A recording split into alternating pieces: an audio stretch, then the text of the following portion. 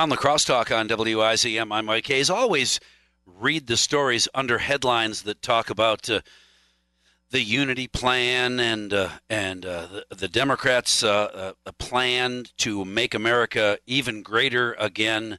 And one of those, and then when it mentions Joe Biden and Bernie Sanders or Ocasio-Cortez, and we know that that means there's going to be some kind of an immigration thing, and the 50 million Americans that have filed for unemployment apparently have to step aside because the unity plan is going to bring another millions of individuals from around the planet who will also want to have a life and a job, and now we're competing against ourselves, it seems.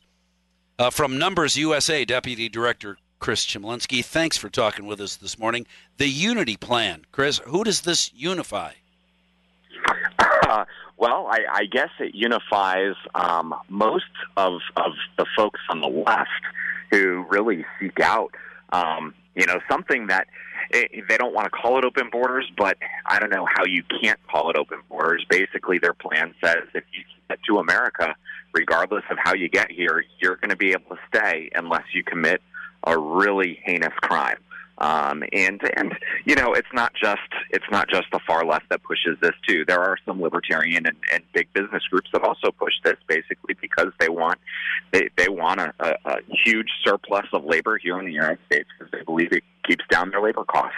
All right, that's the huge surplus of labor. Sounds to me like a lot of people who are ready to be laborers, there just aren't any jobs right now, so I'm hungry, so are my 3 kids. While I'm here being a surplus laborer, you're going to help me, right, Uncle Sam?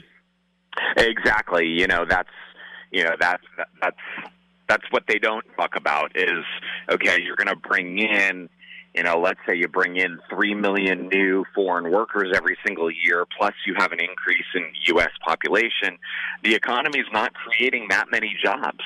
Even though, there is evidence that, anytime you grow a workforce, you're going to grow the economy, but you're not going to grow the economy at a rate that can create the same number of jobs to employ all these people coming in. So you're going to inevitably, you're going to have folks that are going to need welfare, they're going to need subsidized housing, they're going to need subsidized health care insurance, they're going to need all of these government handouts in order to continue to survive. Is it just plain rude to consider stop the immigration for a period of time, whatever it is, until we get the people who already live here, whether they are immigrants or Native American born in the North America planet, unemployed? Let's get them back to work, and then we'll look for new workers that are going to help grow the economy. Yeah, and that's exactly what we're advocating for. We're saying let's just hit the pause button.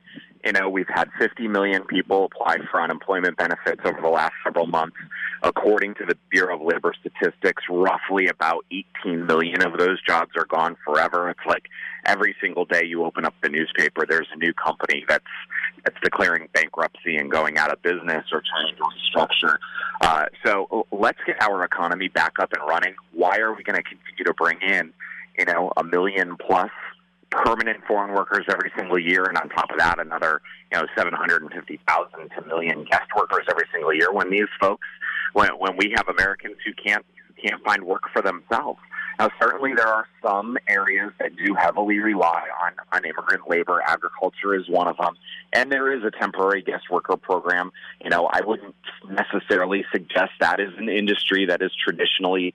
It's been hard to find Americans to do actual field work, but at the same time, some of these big ag farmers can use the time to move a little bit more towards mechanization and away from actual traditional labor means. But yeah, we just say let's just hit the pause button. Immediate family can still come in. People that currently have documents in hands, they can continue to come in. But let's make sure we're protecting our own here, and let's not bring in any additional new people until we can get back up on our feet. Chris, how popular is that opinion? Yeah, well, we've pulled on it. Rasmussen has pulled on it. There's been a couple other polls. New York Times, I believe, has pulled on it. The Washington Post has held polls.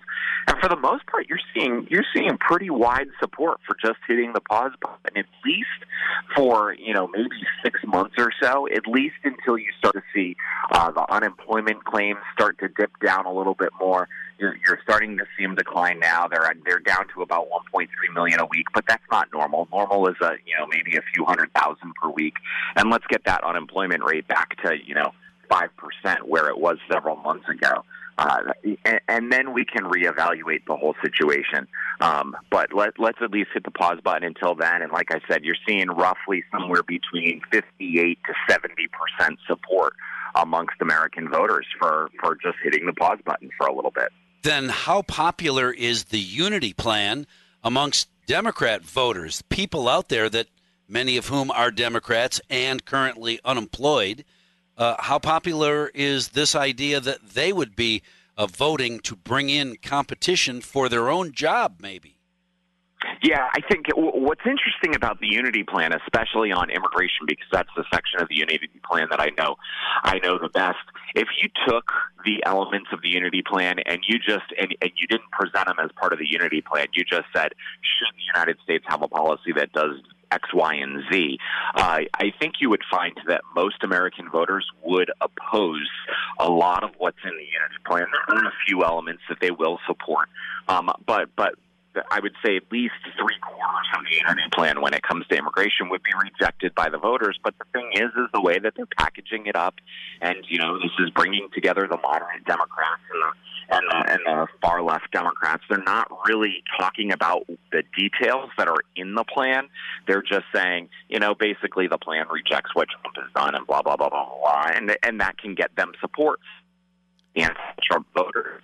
But again, a lot of the voters, when they're presented with the specifics, necessarily something they would support.